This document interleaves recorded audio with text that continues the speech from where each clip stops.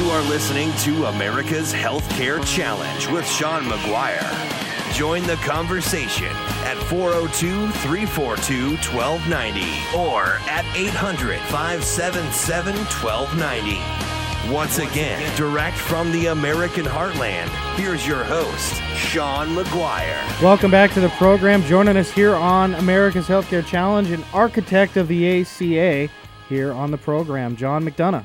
Talk to us a little bit about your background. Just in terms of what's relevant. So I spent 13 years as a member of the Massachusetts House of Representatives between 1985 and 1997. I was deeply involved in a whole host of health policy things, including the unsuccessful Dukakis Universal Health Care Law in 1988 and a lot of other things.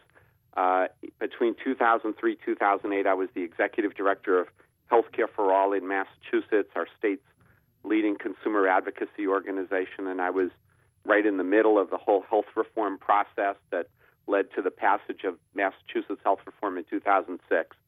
And then between 2008 and 2010, I worked in D.C. on the staff as a staffer on the Senate Committee on Health, Education, Labor, and Pensions, which is one of the two Senate committees that was centrally involved in writing of the Affordable Care Act. So I was in the middle of the Massachusetts Health Reform Law and the Affordable Care Act. Man, you saw the sausage being made in both places, huh? If you will. I feel very fortunate. So could you please help our listeners understand some of the differences between the Affordable Care Act and the Massachusetts plan? Well, so the way I like to tell it is this. So if you ever have the opportunity, type into a Google search Affordable Care Act text and look at the first 15 pages of the Affordable Care Act, which is the table of contents. It's a little intimidating, but just get the essential structure. The Affordable Care Act has 10 titles or 10 major chapters, just like a book has titles, a book has chapters, a federal law has titles. The first title is all about private health insurance in the United States. Most of what you've heard about the Affordable Care Act, the individual mandate, the subsidies, the elimination of pre-existing conditions, the exchanges, it's all in Title I. Title I is absolutely based on the conceptual model of Massachusetts health reform. So Massachusetts health reform deeply informed Title I of the ACA. But then there are 8 more substantive titles, Titles 2 through 9, and those have nothing to do with what we did in Massachusetts. Right. So we were deeply informative of the private health insurance expansions in the Affordable Care Act and pretty much nothing else. And there's so much more in the ACA that Massachusetts never attempted or even thought about doing. Right. It's and many people don't understand how it's sweeping healthcare reform changes in many ways in those other titles. And can I ask you a question? When you guys were, navigating it through the process, did you guys foresee some of these challenges, particularly on the IT side, or were you anticipating that states would do it? Well, you mean in writing the ACA? Yeah. I don't think so. I mean, we had the model of the Massachusetts health reform. We had the Massachusetts Health Connector, which was doing the essential job that we envisioned an exchange website would do. And we knew it would be many, many times more complicated. But, the truth is we got the Massachusetts website up and running in about 6 months. Now, it was a far simpler job than all of the pieces. We never anticipated, by the way, that there would be a federal exchange that would be covering about 35 of the states. So the challenges are just so much more greater, but there was about a 3.5-year lead time in the ACA between the passage of the law and when the website had to be up. So we never anticipated these difficulties, and this is surprising and quite disappointing. How much would you attribute it to politics from both sides? Well, I think that plays a piece. I think there was reticence by the Obama administration in getting too far out ahead before the 2012 elections, because everything that came out became a political controversy, and there was a hope that after the election that things would quiet down somewhat. And so it was delayed more than it should have been in terms of some of the regulations and some of the other requirements. On the other hand, they had a lot of time to work on this behind the scenes, and so it is. So it's surprising and very disappointing. So where do you think we go from here as a nation? Well, I think it is of fundamental importance that the Obama administration is able to deliver on its commitment to having the website ready and fully operational by the end of November.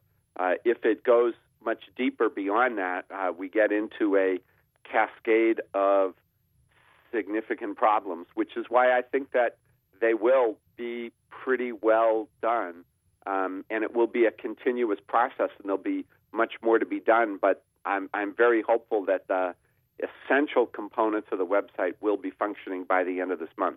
Yeah, I think you're 100% right. If we can't get this handled for the listeners at home, I mean, we can't, particularly if the younger, healthier people aren't able to enroll. And I know being a millennial, it's tough to convince somebody to go to a website twice if it doesn't work properly.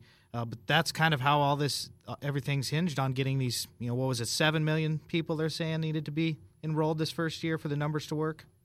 That's their estimate. I don't hold a lot of weight on any particular number. This is not a sprint. This is not a Jeopardy game where you have to reach a certain level and who gets the higher number. This is a process, and it takes time. And there are great advances, and there are difficulties that get encountered along the way. And I'm not fixated on, oh my God, they got to get to one number or they're facing a big problem. I think it's more elastic and durable than that. We're talking with John McDonough, professor at Harvard University, one of the key people getting the Affordable Care Act through Congress and very influential still in the debate. John Rathouse, my co-host, has a question for you, sir. Yeah, hey, John, thanks for joining us. I guess you were talking about the numbers and the enrollment. I'd be curious to hear your take on, how the Massachusetts numbers first kind of trickled in and how the numbers are trickling in with the Affordable Care Act, and just kind of how you see how that naturally happens if more people tag along in the middle and then even more people get in the end. And then my other question is do you think that a lot of the public reaction from the country is appropriate, or do you feel like people really aren't giving this enough time to work yet? So Massachusetts kind of was able to jackrabbit out of the starting gate by bringing in about 50,000 people into the reform who didn't have to pay any premiums and who were previously kind of known users of the state's hospital uncompensated care pool. And so that went fast right away out of the gate. The people who paid premiums, it went slowly. And it took a while, and it built over time, and it particularly built as we got closer and closer to the deadline when the penalties for the individual mandate became effective. And it did start out early on that the people who came in were older and less healthy, and it was later on that the younger, healthier people started to come in. It's important to understand that there are a series of devices built into Title I of the ACA to help through this transition. There's something called reinsurance, where insurers save the costs, share the costs if they end up getting an exceptionally high number of higher cost patients.